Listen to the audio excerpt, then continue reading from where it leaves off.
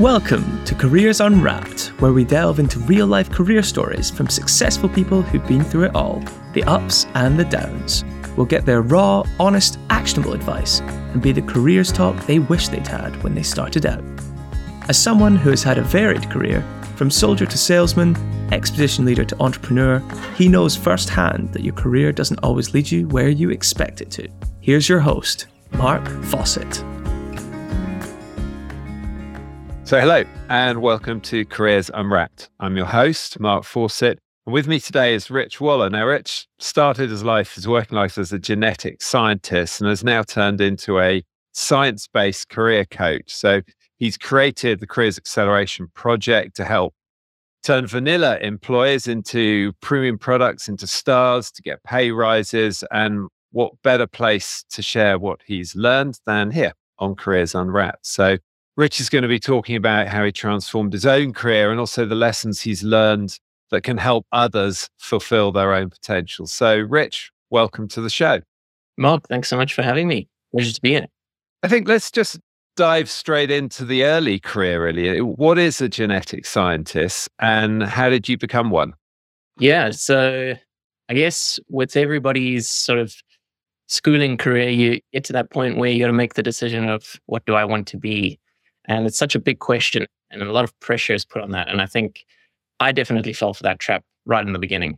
And so I actually wanted to start out a career in doing medicine and becoming a surgeon one day. And by no means was I the smartest person in school, just, I guess, not really applying myself in the ways that I now am able to do later in my life. But that's sort of where the whole career in science began. I wasn't able to get into med school straight away, but I landed up being able to do a degree in science and I managed to do a postgrad in science as well. And I majored in genetics and so on. And that sort of opened the door into the pharmaceutical industry back in South Africa, where I'm originally from. So genetic scientist is quite a loose term, but essentially where I landed up was working for a biotech company here in London. We manufactured a type of virus that was genetically modified to basically rectify diseases that people have in their genes. And that sort of brought me to the point, it opened up a whole new world for me. And where I was able to go with that, that's where the sort of question mark started showing up in my life. I want to do this for the rest of my life because this was something I thought I wanted to do. It was something that I was curious about in the beginning, but it led me to a point, a crossroads, if you like. What do I want to do for the rest of my life? And is this really what I want to do in this type of industry? And what were the bits of it that made you think, no, that actually I want to move on to do something different?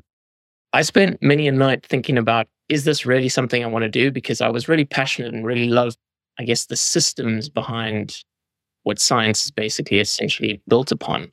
And as much as I love the topic and the information and the innovation behind science and in genetics particularly, I think that the work that's involved was slightly misleading to what you're sort of sold as the dream of want to become a doctor. Everyone thinks it's such a prestigious job to hold. And when it actually comes down to it, you spend most and days in four concrete walls. You never see the sunshine and you're dealing with sick people all the time. And for some people, that's not actually what the dream is of being a doctor, but that's the reality of it. So I think the dream versus the reality is something that catches people out a lot. And it definitely caught me out in terms of going down the science route. So spending most of my time working in a lab, we hardly got to see the outside world. And you're just in an environment that's quite sterile and you're dealing with very logically minded people. And I guess the industry is quite competitive in terms of wanting to be the creme of who gets to lead scientific projects and so on. And I think for me, it got to the point of, I don't think that's the kind of work that I enjoy doing. And that was the first sort of question I asked myself and answered for myself, which opened up a brand new world. But on the flip side, what were the highs of it? What did you enjoy about it? And what did you take away from it? What did you learn? I think for me, the things I enjoyed most was learning about how obviously there's the human body aspect, which I think to this day still really fascinates me. But if there's one thing I've taken away from doing science and doing a career in the type of medical science that I was focused in, is how and the lessons the body has to tell are so applicable to your life as well, the outside world, because what's going on and what's being run inside your body is the laws and the principles of nature that exist around you. And that extends into your career, your relationships, the way you live your life.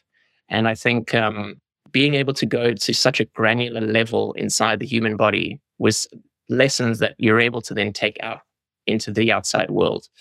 So that was probably one of the main ones. But I think the other thing was, because the world of biotechs and science is quite startup focused, there's a real excitement of all this innovative technology, working with people in dynamic situations, trying to solve problems that nobody's ever attempted to try and solve. And that was really exciting. And I think there was a skill set and a mindset that came from that, which I really am grateful for when I look back.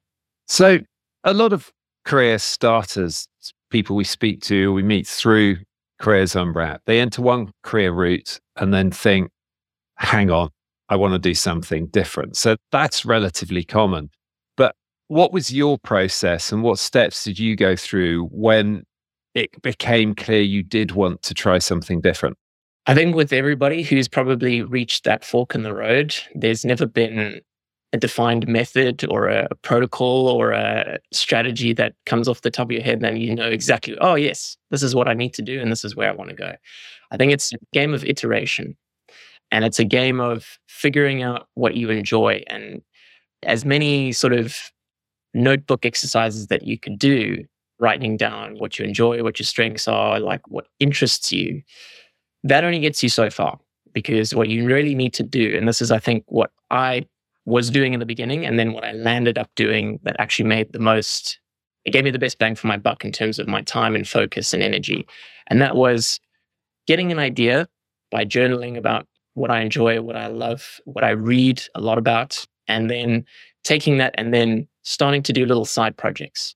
So this was something that a mentor shared with me quite a few years ago, around starting a side project to A, explore your interests, and B, start building a skill set and building a pot of experience that you can then leverage to take into new avenues for your career. And I think that was probably the greatest inflection point for me with regards to that.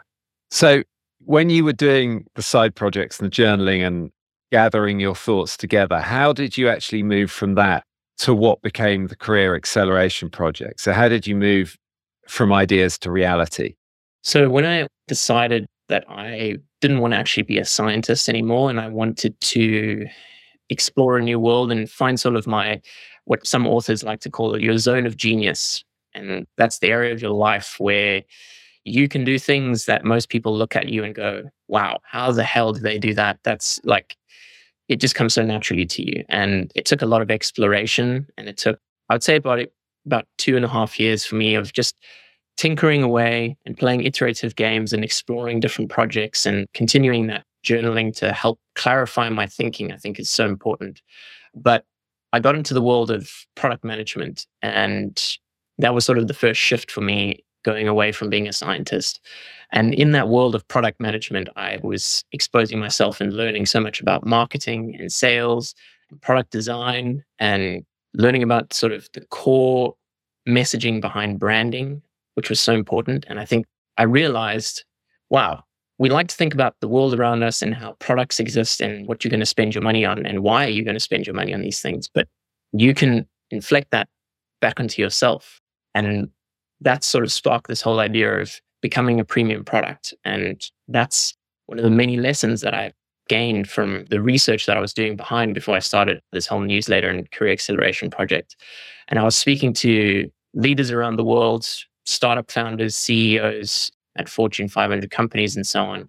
And I just started to notice that one of the things that they did in their careers and what prompted them to going into the world of, I guess, starting their own business, and you can speak to this, is they began seeing themselves as a product, as a person, well, not so much a person anymore, but more as a product that provides value to the people around them, and not so much a person, or quote unquote, who has needs, that needs their preferences fulfilled by a company that they then exchange their time for.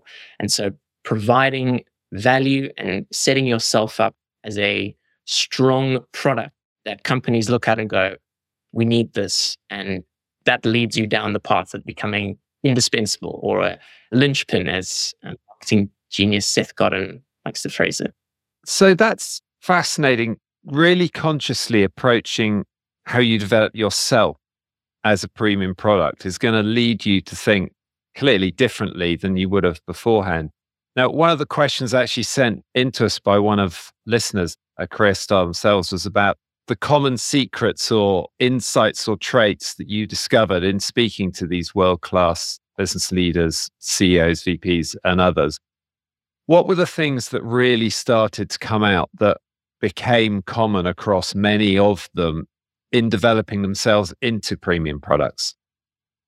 So from what I could find, and it's looking at your own personal experience and seeing what works around you in your own career, but I think there's 3 skills, which I call the 3 Vs, which are sort of fundamental to initiating yourself into becoming a premium product. And that is, you're able to solve problems, you're able to communicate effectively, and you're able to lead not only yourself, but being influential to the people around you. And when you're able to crack the nut on those 3 skills, those 3 traits, that starts the process of turning you into somebody who becomes indispensable and a premium product.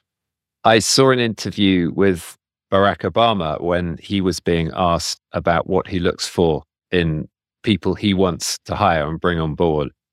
And he used the expression, I think, somebody who gets it done. And I think that very much links to your first one of being a problem solver. But perhaps it's easy to say, be a problem solver. How can you be a better problem solver? How can you be an outstanding problem solver? Did you learn through this process how to become better and better and better at these 3 critical skills? I think problem solving, it's a skill that I think a lot of people put on a pedestal because there's a lot of information out there and so many different frameworks and so many different types of strategies that you can use to become a better problem solver. I mean, you look at companies like the big 4 consulting firms like McKinsey, PwC, Bain, and they've got their own sort of internal secret sauce to solving problems. But when I've taken a look at all of these methodologies and distilled it down, essentially what it is, well, the first step is exposing yourself to more uncomfortable situations, exposing yourself to a lot more uncertainty.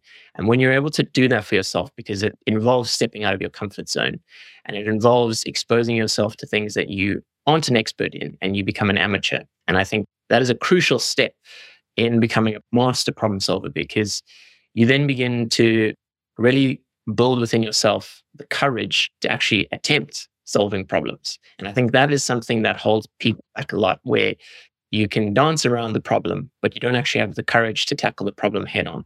The second part to that is, I think, learning maybe 1 or 2 real core fundamental approaches to problem solving. And I think the number 1 approach is, what is the root cause? And I think when you can spend more of your time defining what the problem is, then you can spend a lot less time actually solving the problem. And I think Charlie Munger, who recently passed away, Warren Buffett's best mate, building one of the biggest hedge fund investment firms in the world, he said that what him and Warren do is they spend 90% of their time figuring out what the real problem is, and they spend the remaining time actually sorting it out, because it makes it that much more simpler and easier. Yeah, that makes a lot of sense. I'm always looking for people. I want to come and work with me for people who can just get it done, who can solve the problem. And they tend to just rise, and you see them more and you become incredibly trusting of them, because if they say, look, I'll get it done, it sort of doesn't matter what the problem is. You just know that person's going to get it done. So what you say about exposing yourself to uncertainty, having an approach within there, and also if there is a problem, getting to the absolute nub of what is causing the problem, what impact is it having, before you leap straight in to solving it. So I think you can build those skills not just in the workplace. You can build them in all areas of your life. If you're a person who says, right, I'm going to actually solve this, I'm going to tackle it. And so I see that so strongly as something that would be important. The second area you mentioned was about being an effective communicator. Perhaps, can you expand upon that a little bit? And again, how do you become better than you are already at that?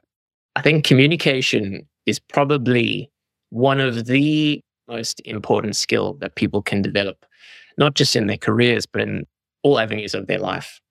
And the single simple answer to that is human beings connect with one another. And we do that through communication. And business is people, careers are people focused. And so to get anything done, to get anywhere, requires communicating your way from point A to point B.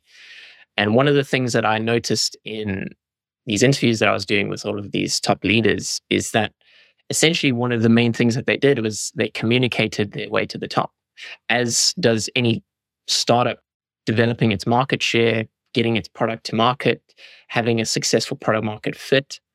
You're communicating the value to your potential customers in a way that makes them say, yes, that's what I need. And so there's so many different avenues for what communication can do for your life. And so one of the major inflection points in my life was as a scientist and being surrounded by so many logically minded people who are so smart, but they lacked the ability to communicate effectively in delivering information in a concise, clear, simple manner that people are able to digest, first of all, and understand what you're actually saying.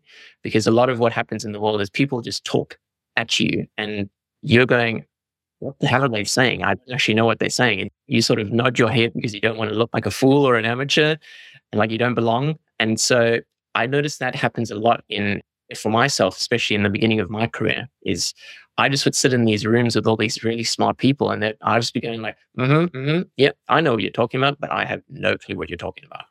And so when you're able to communicate, I love one of the skills that I've been working really hard to develop is my copywriting skills. And what that involves is being able to distill really complex ideas, real complex messages, or even simple messages, but ensuring that you can get it across in the fewest number of words possible and in the most clear, concise manner as possible.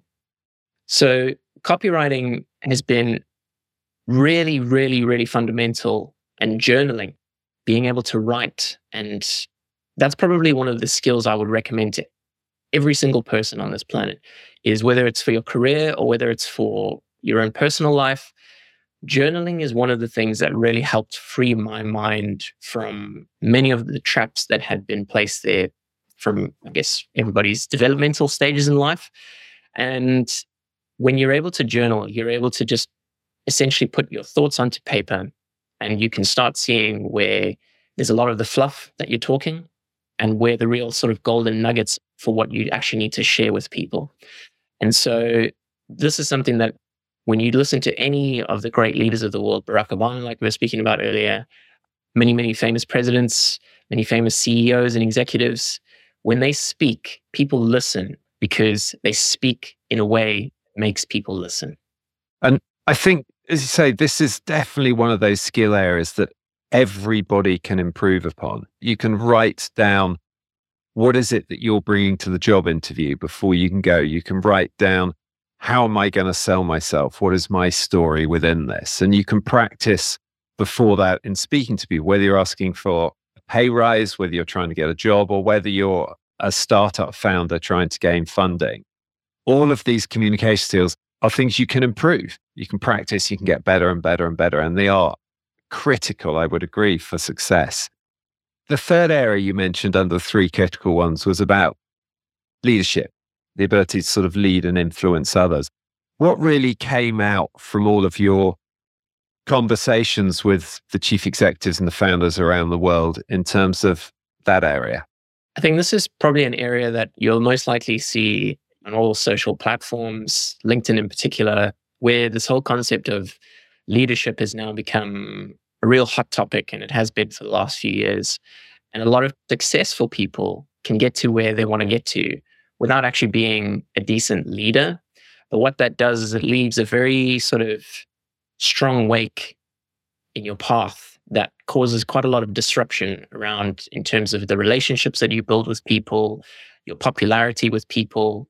And some of these people that I've spoken with, you could tell just in the conversation that we were having that the level of self-awareness, because I think that's the first and foremost point about being a leader, is your ability to be aware of yourself and the impact that you're having on the people around you, as well as being aware of the people around you and what they actually need to help them do their job more effectively. And that so much career advice is about focusing on yourself. And I think this is a point that you're able to, obviously you need to develop yourself and go for what you want, but there's a little bit of magic behind your ability to help those around you achieve what they're going after themselves, helping people become better at their jobs. Because what that does is that shows the people, the decision makers at the top of the chain who decide whether or not you get a pay rise or a promotion, that you're actually able to do not just your job, but you're able to do the job that's above your job.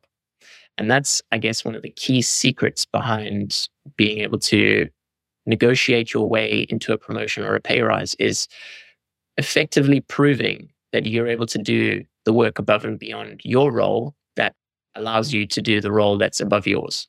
And so being a leader, being aware of yourself and how you manage yourself and how you treat yourself is an indication of how you're most likely going to treat other people. I remember reading, I think her name's Brianna Wiest. I think she writes a column for some very famous newspaper. And she mentioned something along the lines of a relationship you have with yourself is an extension of the relationship you have with others. And I just found that quite profound because it's so true, because I've seen for myself how I'm quite hard on myself. I drive myself really hard and I'm very critical thinking. And when I'm dealing with other people, I expect the same level of commitment and thinking from them as I would from myself. And I've had to really learn how to regulate that and be aware of myself, because people don't think the way you think and they see the world in a different way to you.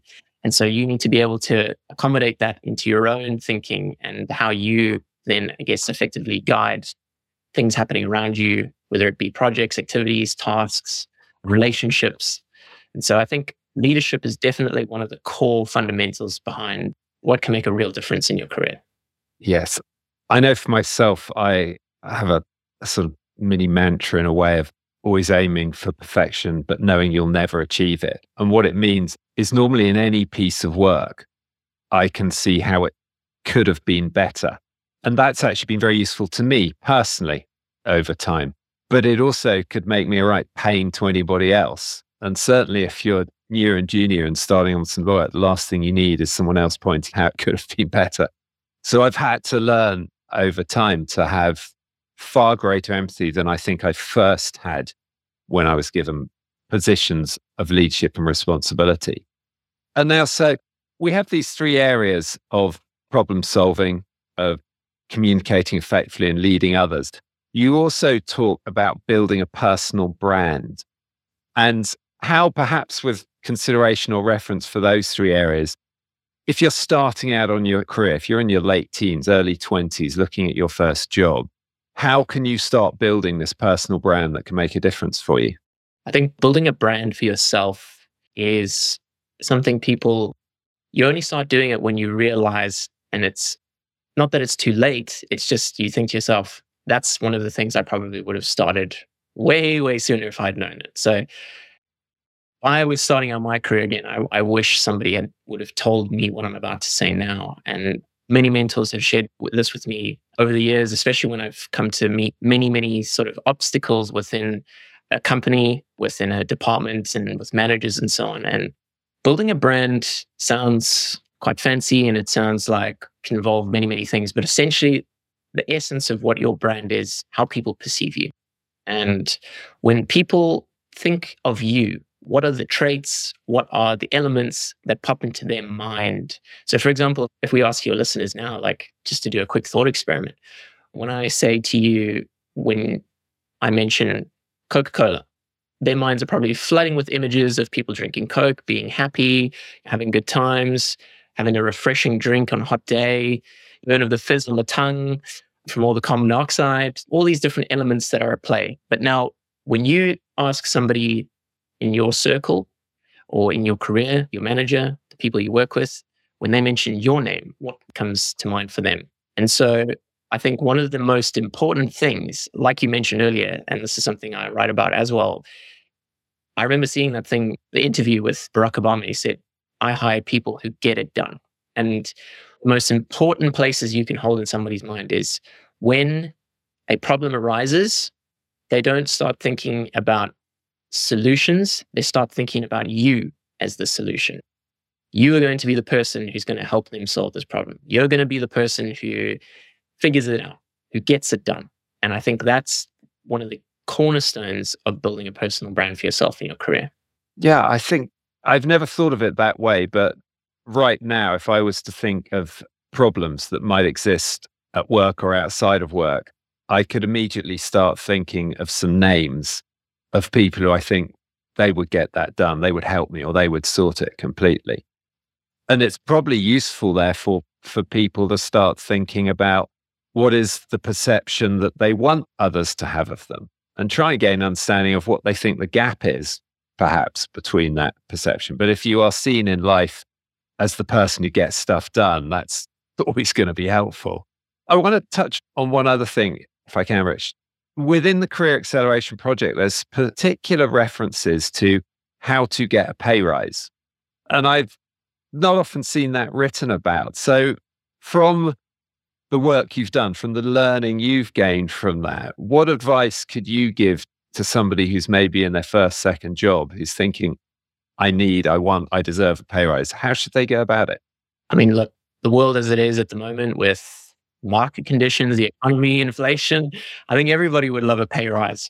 And especially at times like this is when companies are starting to tighten the purse. And, so it might be a bit of a more uphill battle at this current time. But if we're looking at the long game, which your career should always be a long game perspective, I don't want to call it a formula or a framework, but essentially there are some guiding principles that you can use to ensure that you are doing the right things that get you 1, 2, 3, even 4 steps closer to securing that pay rise. And one of them is, first of all, starting off with your manager and the person who is the effective decision maker of who's going to be able to sign off on this pay rise. And so the number one reason people get a pay rise is because they take on more responsibility. That's the simple start and end of it all. So if you take on more responsibility, the company is needing more of you and therefore is willing to pay you more. So working with your manager to essentially work out a 6-month plan. Say, I want to take on more responsibility. You can frame that in a way where you are saying that you want to essentially help your manager make their life easier. That's one of the core things I see in most people's success stories of securing a pay rise is they basically made their manager's life easier. So plotting out a 6-month plan with your manager of what responsibilities you can undertake, what are the results, what does success look like? If you can deliver on those things, you've got the leverage, which I think is most important in people's careers, especially when you're starting out. Building leverage for yourself in this manner is going to help immensely. And then the last step is deliver on that. Do everything you can, get it done, be the problem solver, build that brand for yourself as the person who gets it done, and deliver on what you've said that you will with your managers and the 6-month plan that you've worked on. And I've seen many, many people succeed at this. And I think for myself, securing a pay rise wasn't necessarily done in this exact framework because it was more of a career transition than a stepping up in my career, the company that I was at, or even within the same industry. But essentially what I did was I looked at some high value skills. I started a bunch of side projects to build my effectiveness in those skills and experience. And I was then able to share my results in my interviews and so on when I was speaking with these companies that I was looking to transition into this new industry. And when I was able to share the results, I think that's what it comes down to, is sharing the results that you generate, people get sold. And that's when they say yes. Yeah. I once had, she was a young woman at the time, Sarah, working for me. And she wanted to ask me for a pay rise. And she wasn't sure how to do it. So she wrote an email to her father saying, "Dear Dad, I want to ask Mark for a pay rise. I don't know how to do it. I'm really nervous. Got any advice? I'm not sure what to do." She accidentally sent it to me. And so I got the Dear Dad email. And in the end, she got a pay rise. And I do still wonder, was it just the smartest piece of mind game playing from her, or just purely an email accident? But anyway, it got the conversation out of the open pretty quick. Not necessarily a way I'd recommend for everybody to approach it. Rich, look, thank you so much. I found this both inspiring, interesting, and also incredibly practical as well. From what we covered off in the beginning about how to make those career direction changes, and what you talked about in terms of side projects and exploration around skill sets and journaling and how that can help, and thinking about your own sort of zone of genius, an expression I'm going to try and find a way to use again in the future, but also in developing yourself as a premium product. Those three particular areas: solving problems, communicating effectively, and leading others with empathy. They're all three things I so see the value in, I completely agree with, but they're also things that anybody can improve upon, can grow their skills and confidence in those areas, and can make themselves more and more valuable in their job, in their role, in their career. And so advance, become that premium product you're describing. And at the end there, touching upon how to get a pay rise, I think there are practical pieces that listeners could think about from today. So Rich, thank you so much for joining us today. Now, one of the final things, if I can ask, is we're always trying to pass on this baton of careers advice, careers experience, and career stories. And is there any other one person who you think we should get on the show, who you think would be brilliant and others could learn from them? There's probably maybe one or two people I think that could be really, really insightful. I mean, by no means am I trying to plug my partner here, but she's had a pretty amazing career in terms of what she's done, where she's gone, and where she is now. And she's worked all over the world, Australia, Europe, and Switzerland, and the UK now as well. And she's worked with so many different dynamic people. She's been hired, she's been fired, and she's one step away from landing herself as a CFO, which in terms of her career is quite amazing, in her sort of mid-30s. So she's probably somebody who could give really, really great advice. And she is the epitome. I remember when we actually met through work, and she is the epitome of somebody who leads with empathy. She understands people. And one of her greatest, I guess, legacies that she's left behind where she's worked is she's helped so many people get pay rises. And so I think she might be one of the great minds to pick for that. And what's her name? Her name's Hayley. And thank you, Rich. It's been really, really good having you on. For everybody else who's listening, do check out Rich's Career Acceleration Project. There's a lot of interesting content on there, habits, traits, skills you can develop. It's well worth a read. Sign up for the newsletter. Rich, thank you very much. Mark, been a pleasure. Thank you. This podcast is sponsored by We Are Futures. To find out more about We Are Futures and how we can introduce your brand, business, or organization to the mass markets of tomorrow, visit www.wearefutures.com. Make sure to search for Careers Unwrapped in Apple Podcasts, Spotify, Google Podcasts, or anywhere else podcasts are found. Remember to click subscribe so you don't miss out on any future episodes. On behalf of the team here at We Are Futures, thanks for listening.